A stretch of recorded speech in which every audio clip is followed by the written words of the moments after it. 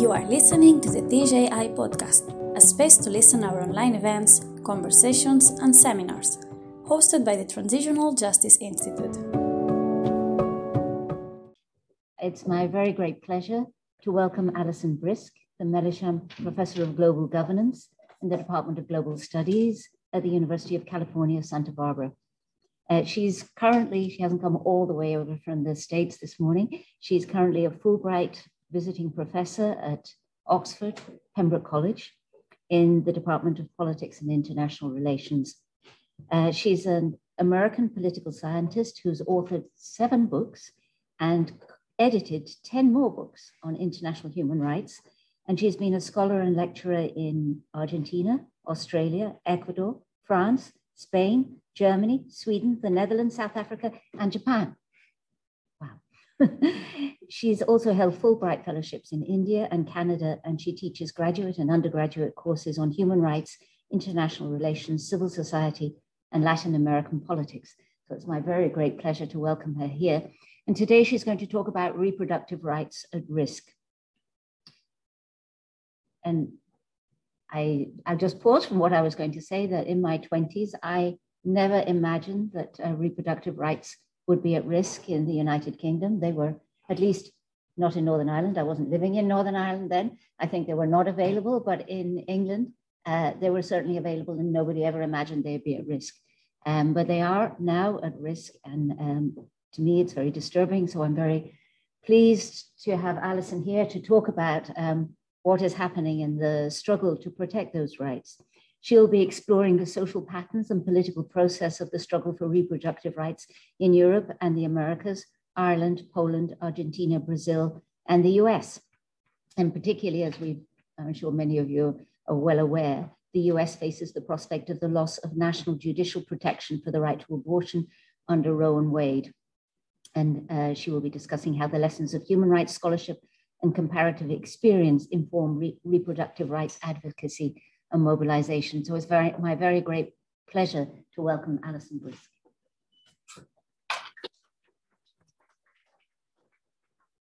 Thank you so much, everyone. It's a great pleasure to be here, and I want to especially thank the Transitional Justice Institute, Ulster University. Queen's University is also sponsoring part of my visit here, and Claire, who helped arrange everything.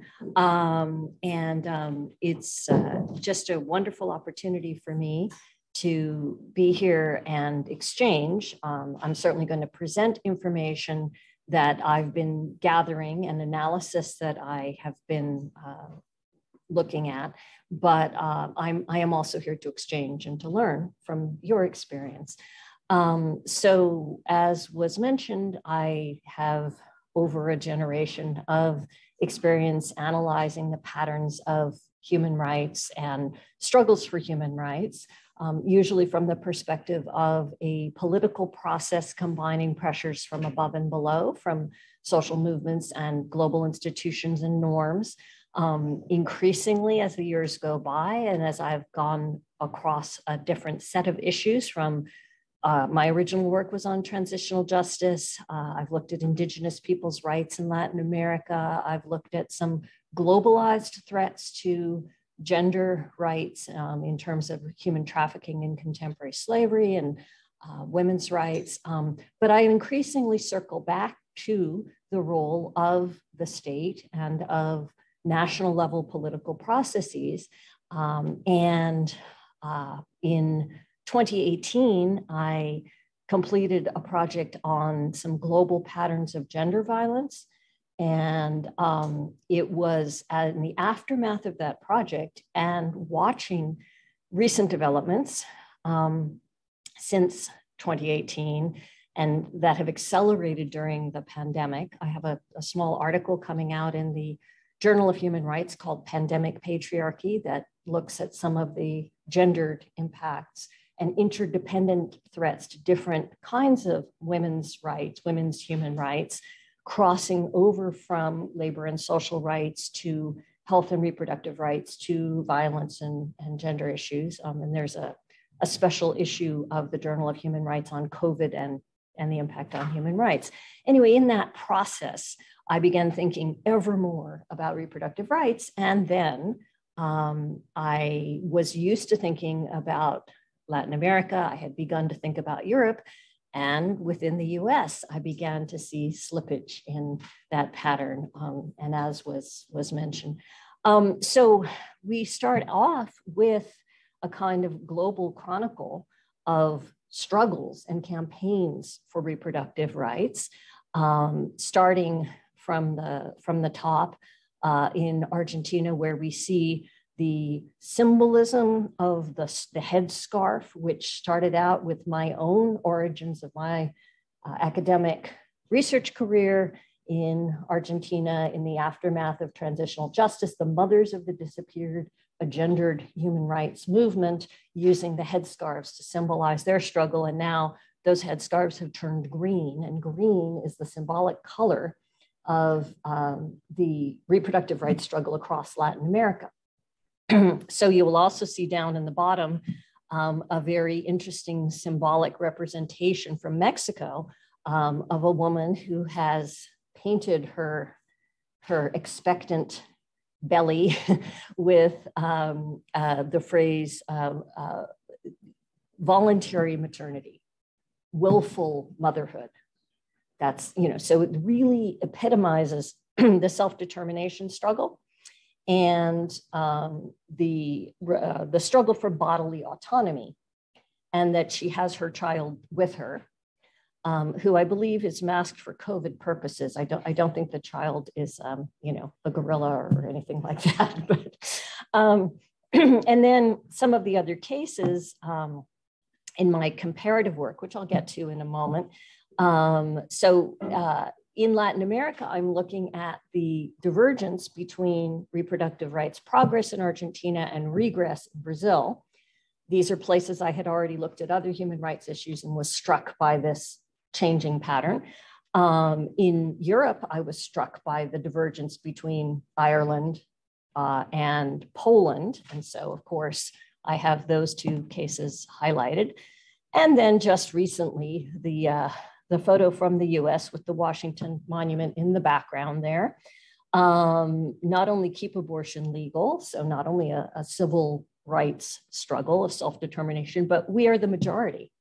And the puzzle for me, as an American political scientist who has looked at cases all over the world, that we have a majority that is being systematically disempowered on this issue, and how that happens and what it looks like in the context of democratic backsliding worldwide.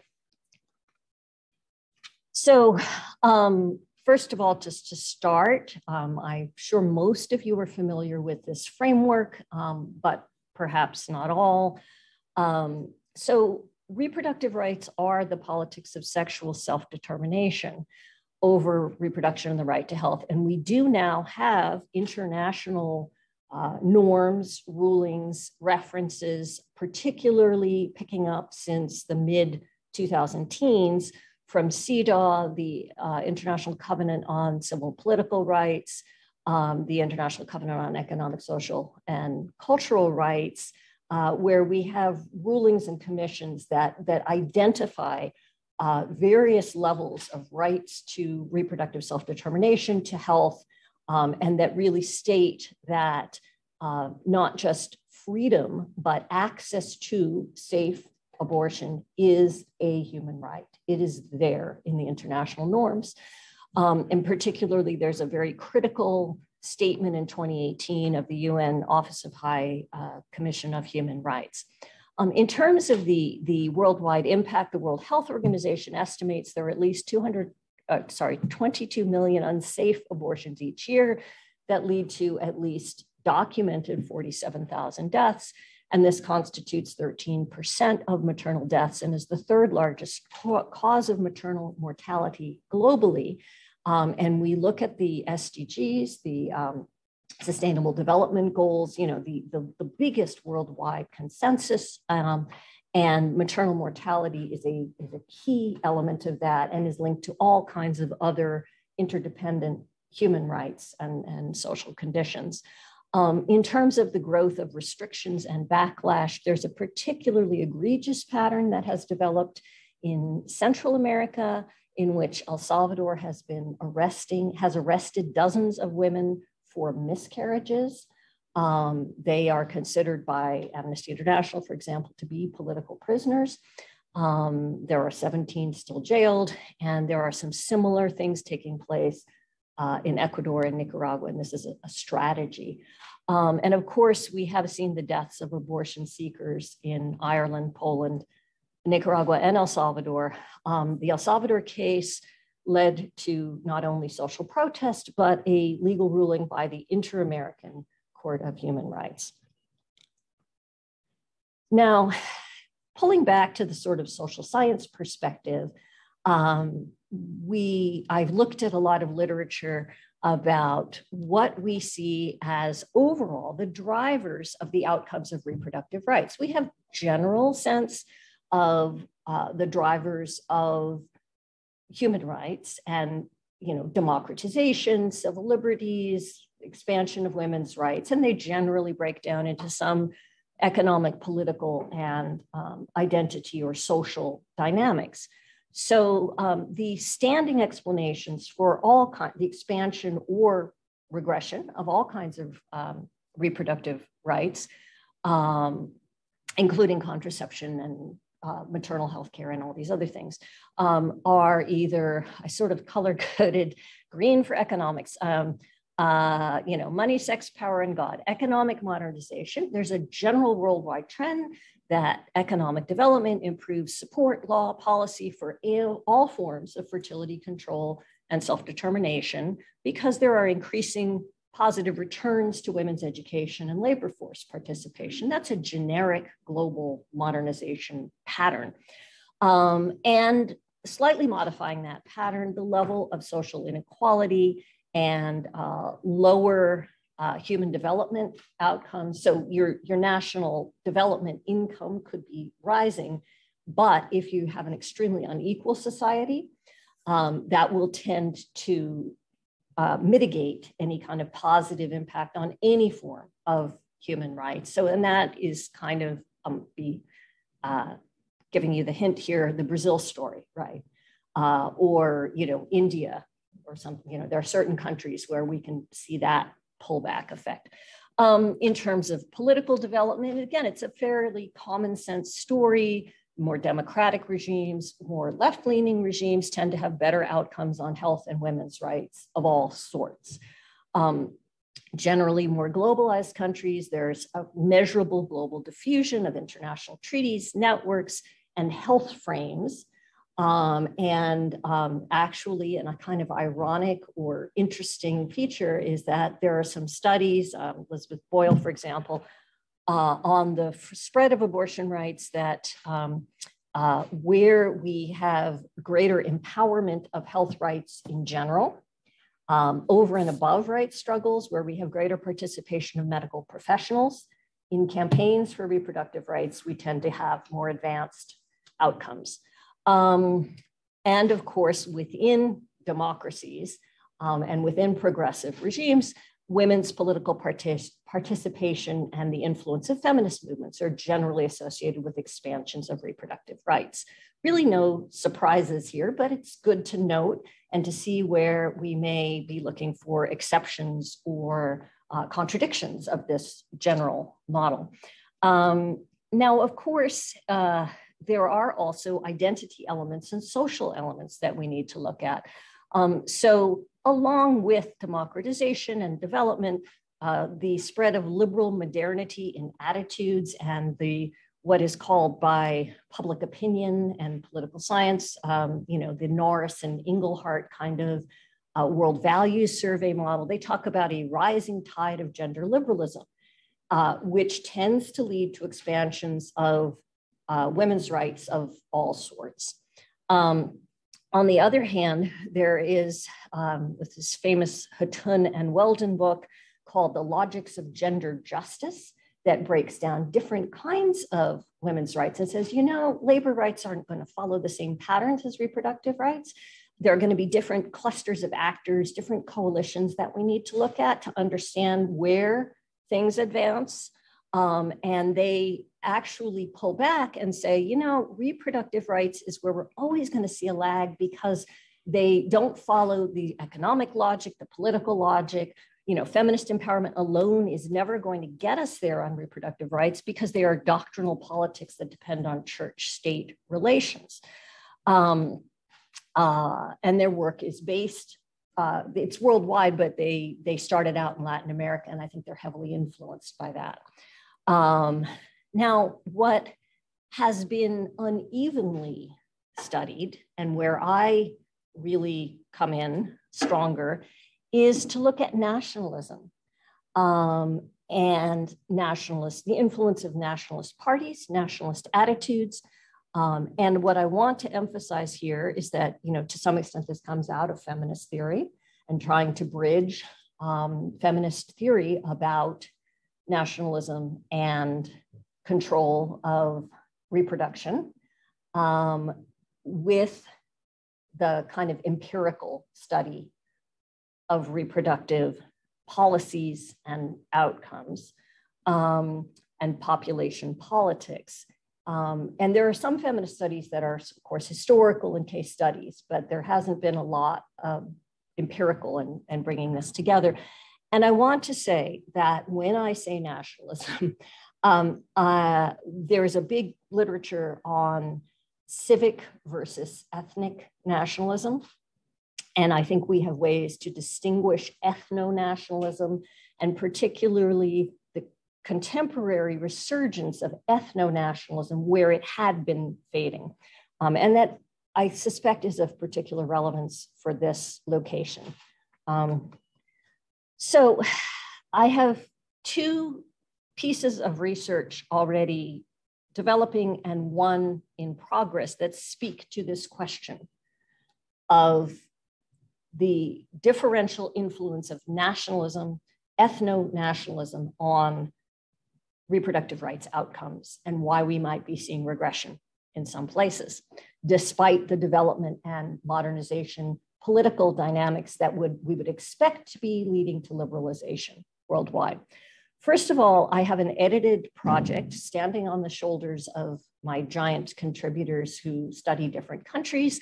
So this is an edited volume, and my chapters on Poland, Brazil, Turkey, and the Philippines each note this incredible association between nationalist populism, nationalist populist leaders and regimes, and backlash, patriarchal backlash on all forms of women's rights, and particularly that a culture war over reproductive rights.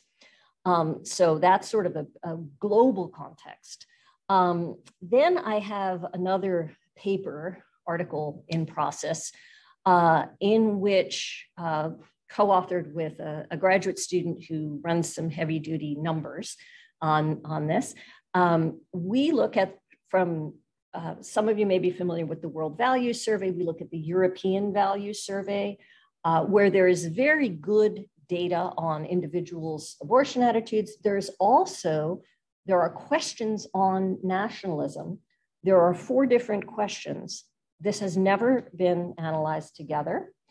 And we pick apart the civic patriotic nationalism, and we look at 2 questions, one of which is about ancestry ethno-nationalism, and another is about distrust of foreigners.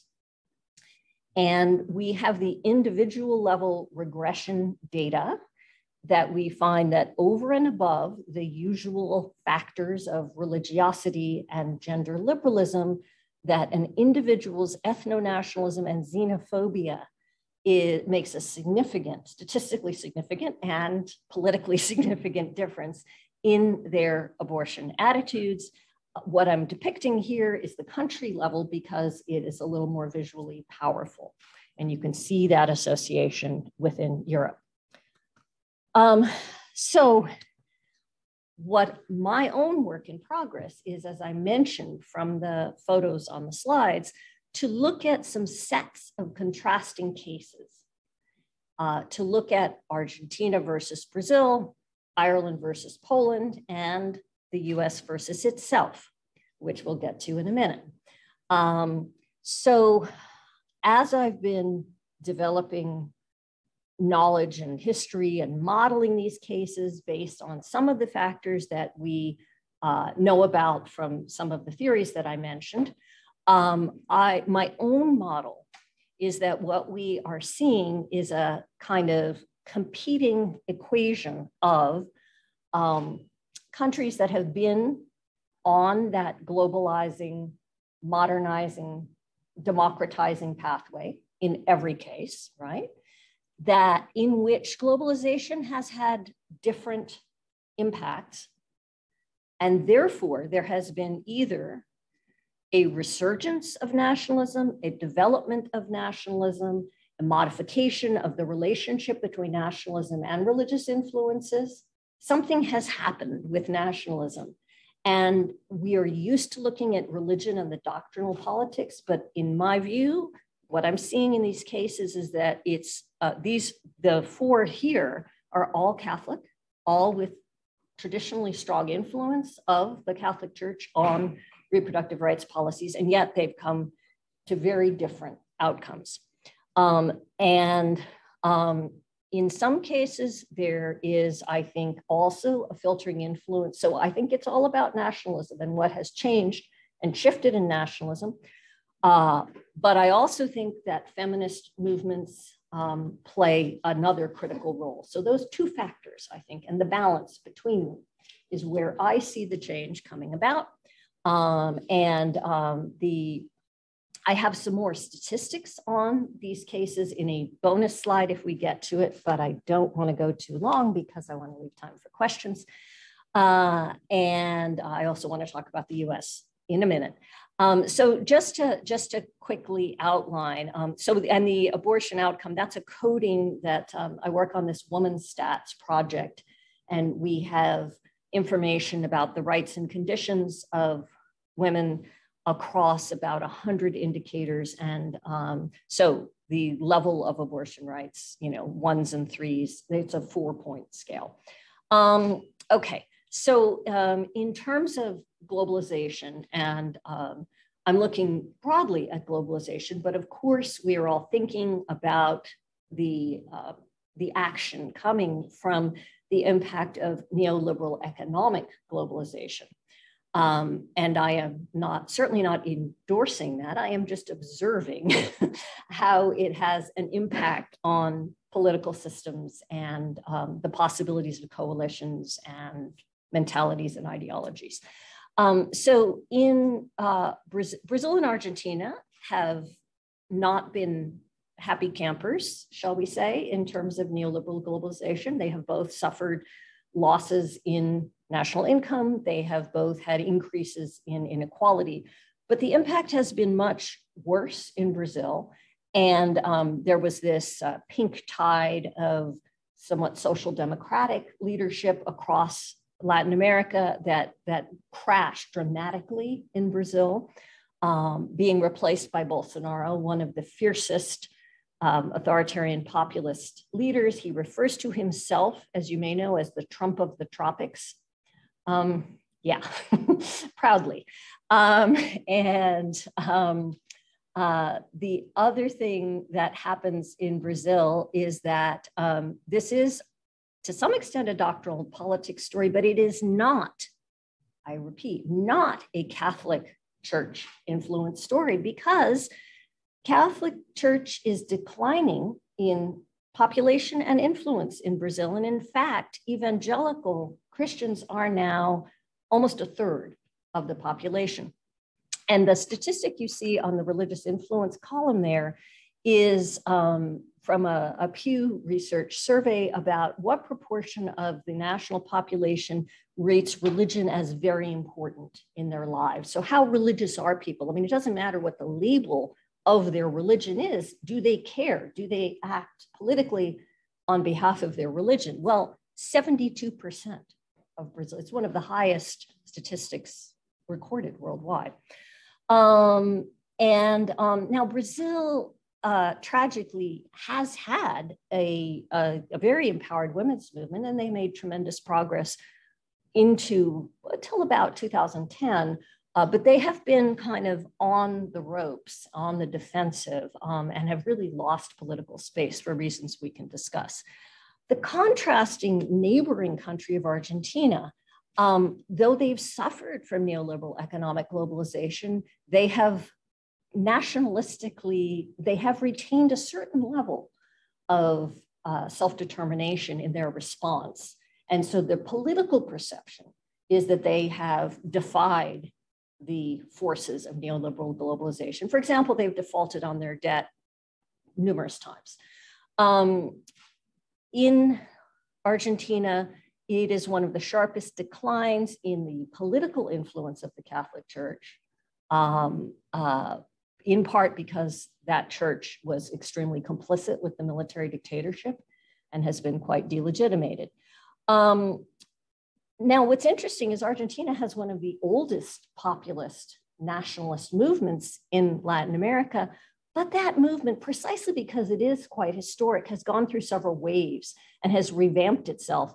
And the current wave of the Peronist movement is quite outward looking and very avid participant in Latin American regional organizations, in proposing human rights measures at the United Nations, and sees itself that nationalism has turned and become the promotion of international human rights and not a withdrawal and defensiveness. In terms of the women's movement, the women's movement has remained empowered in Argentina. They have sort of historic political capital because of their strong association with the human rights movement that fostered the democratic transition, whereas the women's movement in Brazil was relatively disconnected from the human rights movement, properly seen. And as part of that movement, they got gender quotas. And so the Argentine legislature is now 40% female. There are some similar contrasts I would point to. In Poland, the post-socialist decline, Europeanization as an economically negative force, and associated with that, both continuing out-migration, which has switched in Ireland, and a very low fertility rate, so that one can legitimately point to a kind of demographic defensiveness in terms of reproductive rights. Certainly there is here the fusion of religious forces with nationalism, dating, of course, from the resistance to communism. So the church has that preordained, if I may, nationalist role. And for Europe, a very high 40% say religion is very important. Again, contrast with Ireland.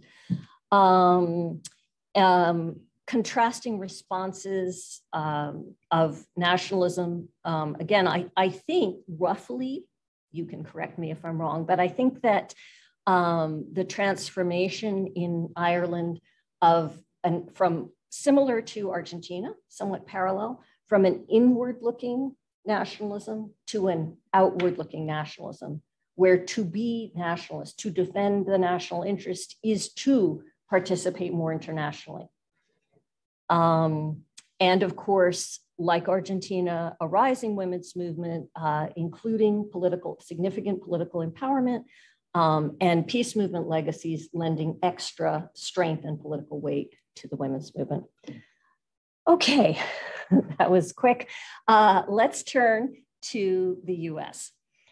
So for those of you, just to kind of fill in on the current state of play in the US. So as was mentioned, we are about to lose the sole standard of abortion rights. So abortion rights in the US depend solely and entirely on a Supreme Court ruling from 1973, Roe versus Wade, that states that there can be no interference before viability, fetal viability. And notice also that the standard there is privacy. So in other countries, The argument is made as a self-determination issue. It's made as a health issue. It's made as a discrimination issue. And many of us have been nervous about this for a while. Notice also that, again, we do not have a law. We do not have any other federal standard. We have also had constant undermining of access to this right by cuts in funding, the infamous Hyde Amendment that has cut Medicaid funding. As you may recall, we don't have a national healthcare system, but we do have some supplementary funding for poor women. And the Hyde Amendment has on and off over the years always blocked poor women from using their federal health funds for access to abortion. We also have, prior to Roe, bans and trigger laws in place already in the following states. From the 1990s on, certain states have been, despite the Roe versus Wade standard, using different mechanisms to block access to abortion, including imposing waiting periods, funding limitations of state level health insurance funds, particularly since we did get Obamacare, but there are lots of state limitations on access to that. And undermining clinic access and the operation of clinics by creating bizarre regulations of how clinics must operate and the standards they may meet, which leads to what we are calling abortion deserts, where there are states where you have to drive 500 miles, 600 miles to get an abortion. And then if there's a waiting period and you're required to go twice, and you are a young mother or working person who doesn't have many resources, this effectively blocks you from getting an abortion.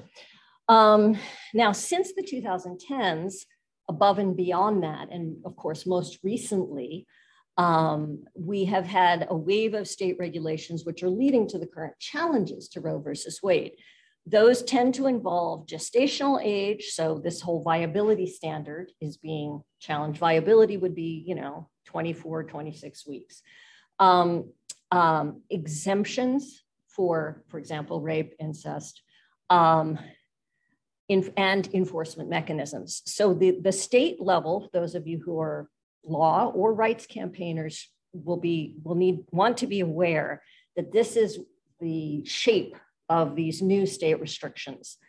So the case that is challenging Roe v. Wade is in Mississippi. That's Dobbs versus Jackson, and that creates a standard of 15 weeks.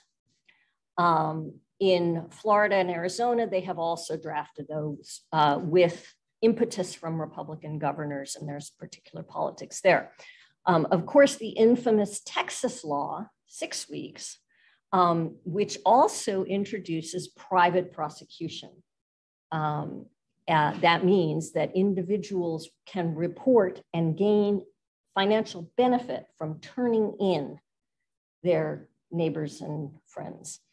In Oklahoma, they've passed the most drastic law yet. It has not yet gone through legal challenges that forbids abortion from conception with no exceptions. And in Missouri, they've had an interesting mechanism where they have forbidden travel for abortion, which surely must violate other aspects of individual liberties, but okay. So in my teaching and my previous research, I've always kind of checked back in every kind of rights I've looked at and said, are we seeing American exceptionalism? Is there anything we can learn from worldwide patterns that can help us to understand the state of play of rights in the US? So the top set are kind of structural factors, and the bottom are the more norms, identity factors that we talked about when we looked at the models at the beginning, right? So the economic, political structures, legal structures, and the kind of summarizing, I'm trying to speed up a little here, If you look at, for example, the influence of international regimes, that generally tends to be positive, and it is exceptional, but not outside the model that the US pays no attention to international law in almost any way, possibly commercially. Some trade law has an impact. We haven't even signed CEDAW, for example. So, you know, from a social science perspective, this is good news. Yes, the model works. From a political perspective, of course, it's terrible because it means that in order to promote rights in the US, we would have to entirely change the relationship between the US and legal and political globalization, which is probably not going to happen anytime soon.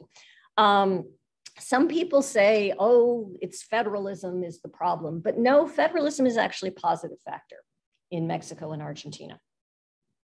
So again, from an analytic perspective, that's not where we really need to focus.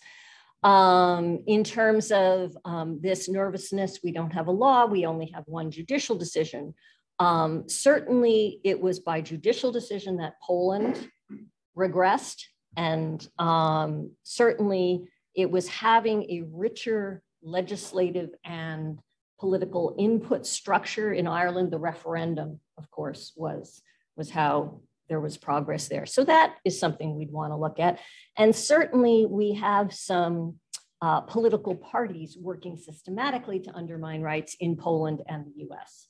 So that is also something we'd want to look at. And I'm going to just float over, we can talk in the questions, but some of the kind of deeper analysis that's coming out right now in the US is really pointing to the influence of political party coalitions on judicial nominations, that they adopted systematic long-term strategy of promoting judicial nominations and campaign spending laws and patterns. And the campaign spending is probably exceptional to the US, but the judicial nominations is something we might all want to keep an eye on, depending on our political systems. Okay, now looking at the norms, I talked about ethno-nationalism in Europe. We can see it, of course, in Latin America, in different ways. What does that look like in the US? It looks like race, right? That's what nationalism is in the US, is race. I have a slide coming that will look at that. Certainly something I'm worrying about in the US is that the US has as strong a feminist movement and has had as much protest as Ireland or Argentina. The feminist movement is not discredited, and in fact was relatively resilient in the Trump years to other kinds of challenges. So I'm a bit puzzled and concerned about that. Where I think the answer is, analytically, is the strength of the counter movement. And the counter movement in the US is even stronger than the counter movements we see in Poland and Brazil. And that counter movement has become transnational, as some of you may be aware. I do, in terms of frames and appeals, I talked about that before, but in terms of public opinion, something that's interesting to note is that we do have that contradiction that the sign pointed to, that about 2/3 of the American public favors little or no restriction on abortion rights. And it is not just an overly empowered minority pushing this issue, in my view. The thing that I really have begun to look at is that about 1/3 of the US public is entirely politically disengaged. Not only do they not vote, they don't know what Roe versus Wade is. The level of I don't know, I don't care on opinion polls is really alarming on this issue and many rights-related issues in the US. So here is my take on what ethno-nationalism looks like in the US. Now, in the bottom half of the slide, around the 2016 election of Trump, there were people who revived some sense of historical continuities in the politics of race in the US. And so the 1860 map here is not only of slavery, the red states, of course, are the Confederacy, but the gray zones here are areas in which different levels of slavery were allowed under a set of compromises and special arrangements. And so the blue states on that map are the blue states in terms of political affiliation, 160 years later. That shows up in the election of 2016. It also shows up in the state-by-state breakdown. So the upper left is abortion availability in the US by gestational age, and what we're about to face, which is slightly worse, pretty much the same, but slightly worse, which is where there are states that have trigger bans and pre-Roe legislation that's going to come back. You will see remarkable confluence among these maps. So the conclusion or the take home here is what can we say about defending rights at risk and the strategy versus the structures of what we're seeing in these comparative patterns?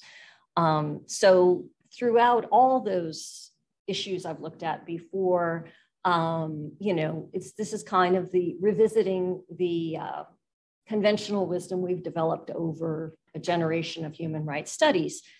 All rights depend on a combination of consciousness and frames and appeals, mobilization campaigns and coalitions, pressures from above and below the state, law, but also access and empowerment, policy implementation and institutionalization. And when we're dealing with women's rights or gendered issues, we have additional layers to overcome of private wrongs, that is, issues that depend upon non-state actors, and the human rights regime wasn't fully designed for that. Intersectional inequities in gender, race, class, disability, and other migration status that are particularly complex to overcome. And the interdependence for women's rights of civil, political, social, economic, physical integrity, health and reproductive rights, as in the article that I mentioned on pandemic patriarchy. In the current era, what we are seeing is that nationalist reactions against neoliberal globalization have replaced the former complex of struggles between religious and liberal rights identities.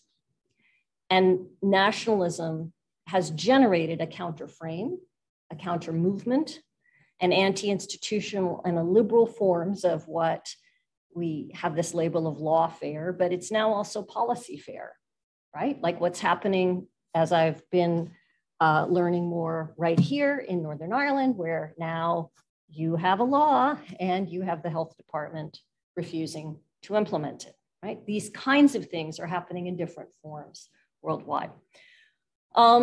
So we need to go from the red back to the blue, expand and strategize our frames, our instruments, and interdependence appeals, reaching out to different kinds of coalitions who have interests in maintaining and expanding rights for their own well-being and interests, and mobilize to defend our institutions and empowerment, which I think, well, speaking for myself, I think that some of us have perhaps taken for granted or seen as being too thin, but we really need to deepen and expand those basic democratic institutions because they do matter when rights are at risk and under threat. Be happy to dig in. I have, as I say, some bonus slides, but I do want to allow at least a few minutes for questions. Thank you. Thank you. Thank you very much. That wonderfully deep and broad, very complex and really fascinating presentation. We're in this room. I'm speaking very loudly, even though you're just over there, because I realize that we're also online. Yeah. I don't think we have a roving mic, unless Rory keeps it, has a Mary Poppins bag, but he has missed that. So I will just speak very loudly and hope that everybody can hear it. And I guess the most effective way is for, since that you either speak very loudly also, or I repeat the question. And we'll try and manage that way, and hopefully that will work. So any questions from the floor?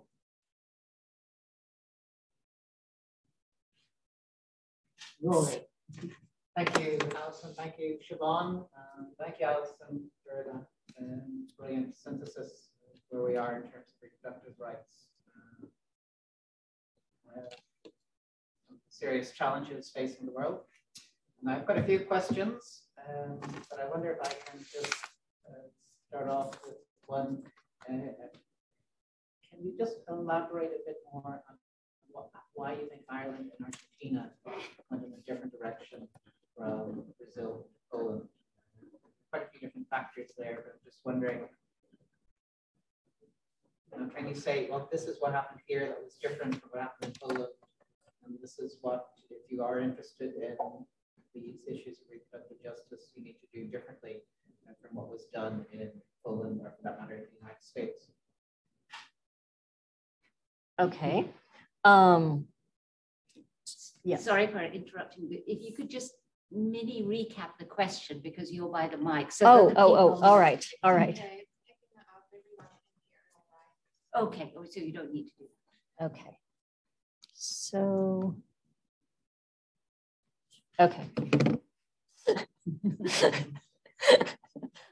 I thought someone might ask.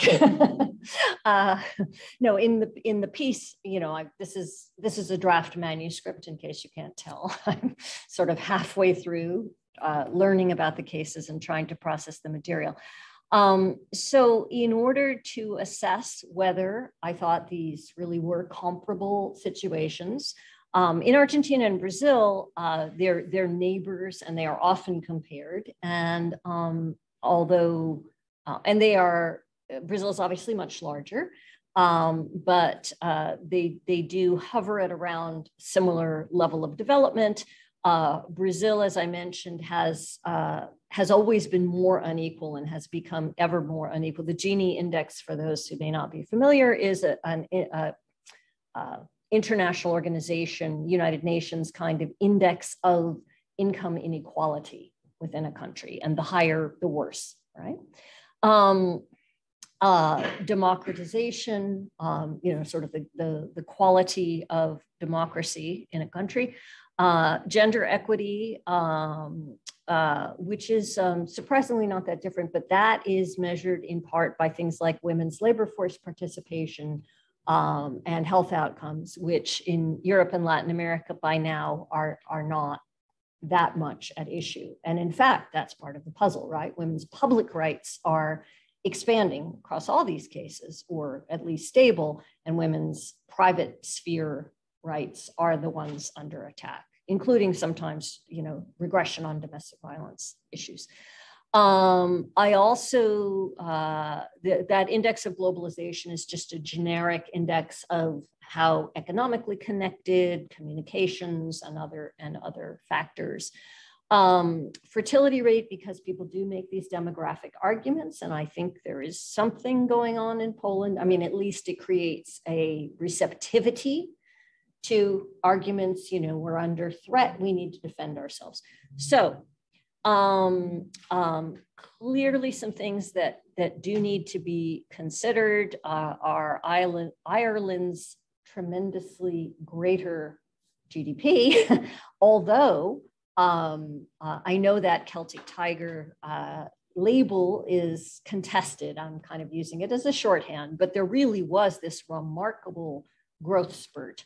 And along with that, tremendous increase in levels of education, levels of women's labor force participation, which are all the modernization factors that are always associated with expansion of democratization and rights, other things equal.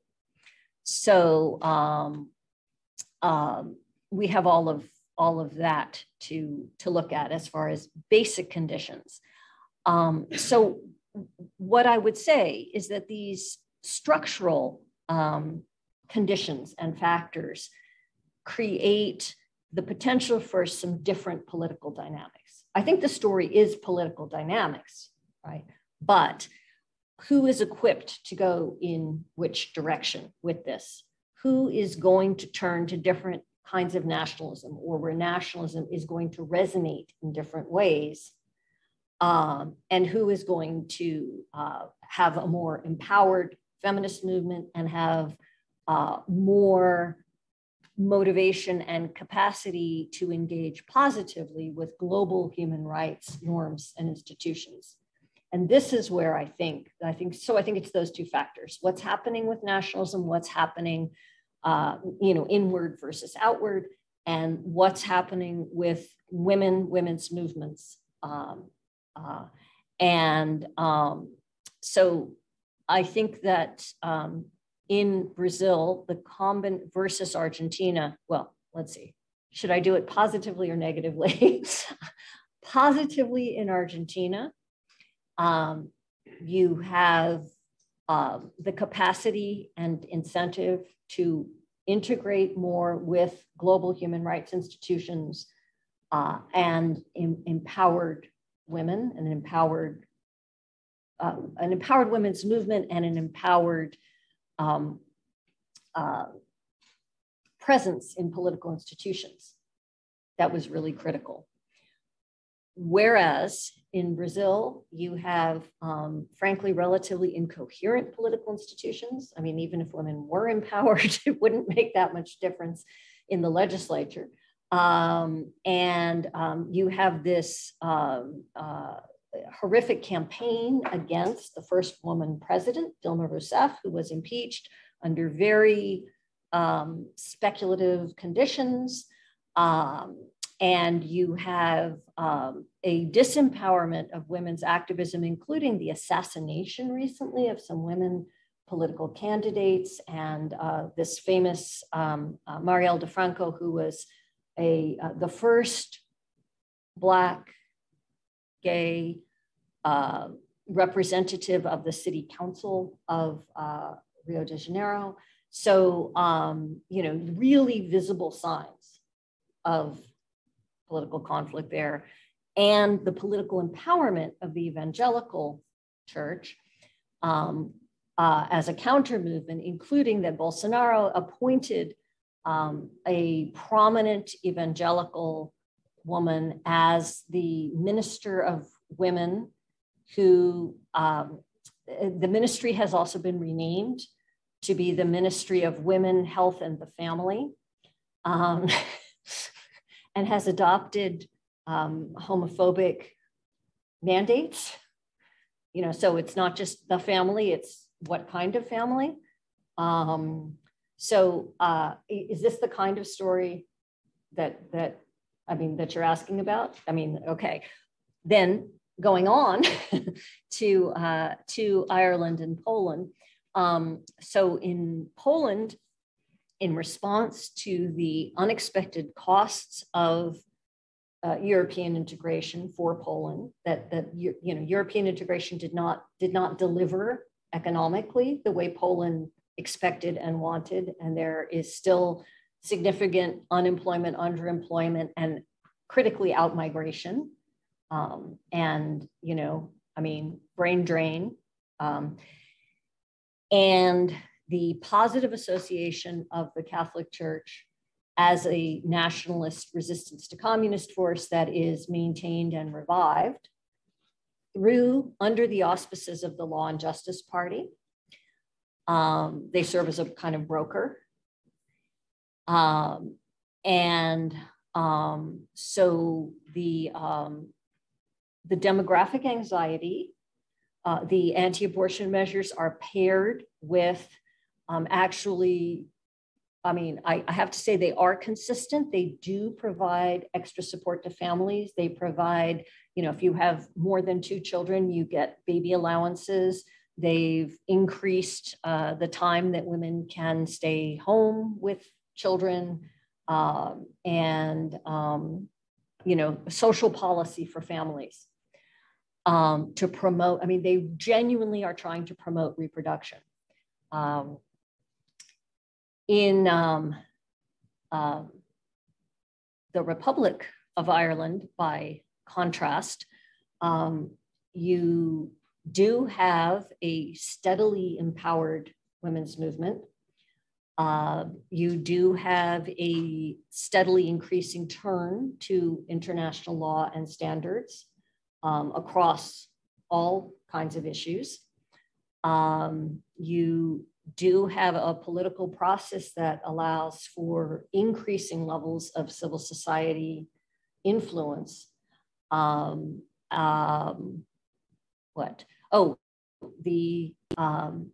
relatively positive influence of the Irish diaspora.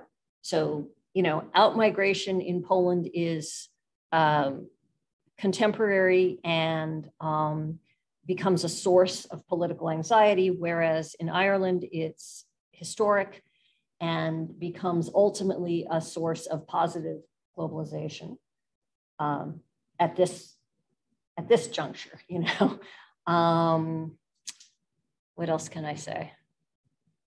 Well, and, you know, the level of gender equity across the board in Ireland is just remarkable. The history of women's leadership, you know, I mean, Mary Robinson onward, she's just, you know, the tip of the iceberg, right? I mean, so is that kind of Thank you very that's much the story that I see.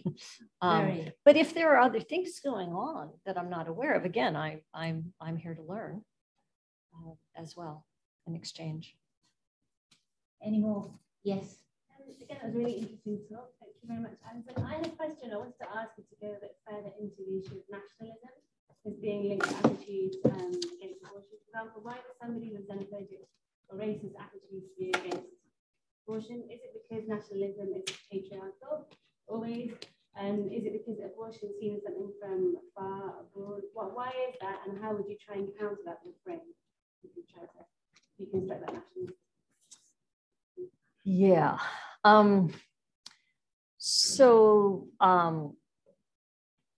The kind of historic feminist theory analysis is that nationalism, historic nationalism, when with the creation of certain kinds of nation states, has always also been a population project.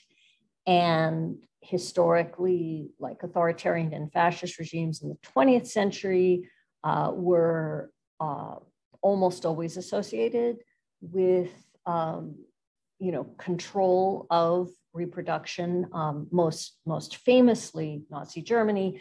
And it's not just, it's regression to more traditional family norms and gender roles. It's also, it's not always pronatalist, but it is always control of reproduction, because sometimes it's this combination of fostering by any means necessary reproduction by majority or dominant or, you know, the right women, and blocking reproduction of others through eugenics policies. And in fact, in many nationalist regimes will have both. So there is often a rhetoric and a discourse that we can see, particularly in post-conflict situations. And I'm thinking here of the Central American cases that I talked about, of a sense of population loss, fertility panic, and we're under threat, we're under siege. And if it's a nationalist regime, sometimes there's a rationality to the policy. If it's a movement, particularly an outsider movement, it's entirely symbolic. But there's a sense we're being outbred by our enemies. We're being swamped. We're being overwhelmed.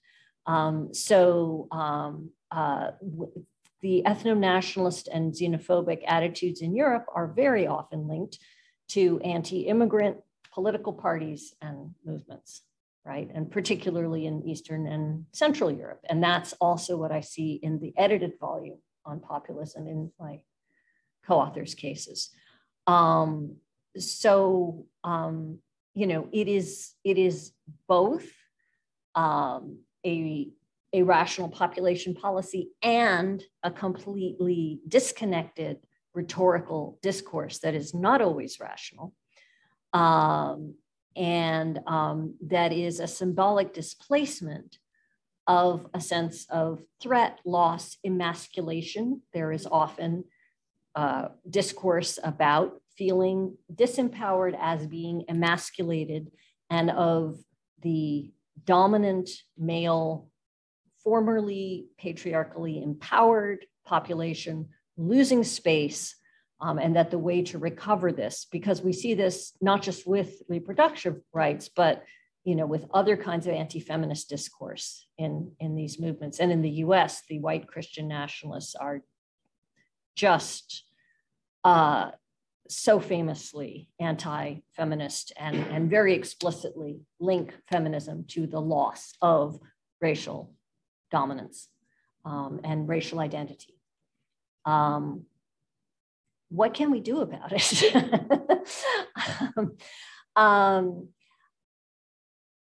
I think that we usually cannot counter these mentalities with a cosmopolitan liberal discourse, and that this has been a strategic error on the part of rights movements.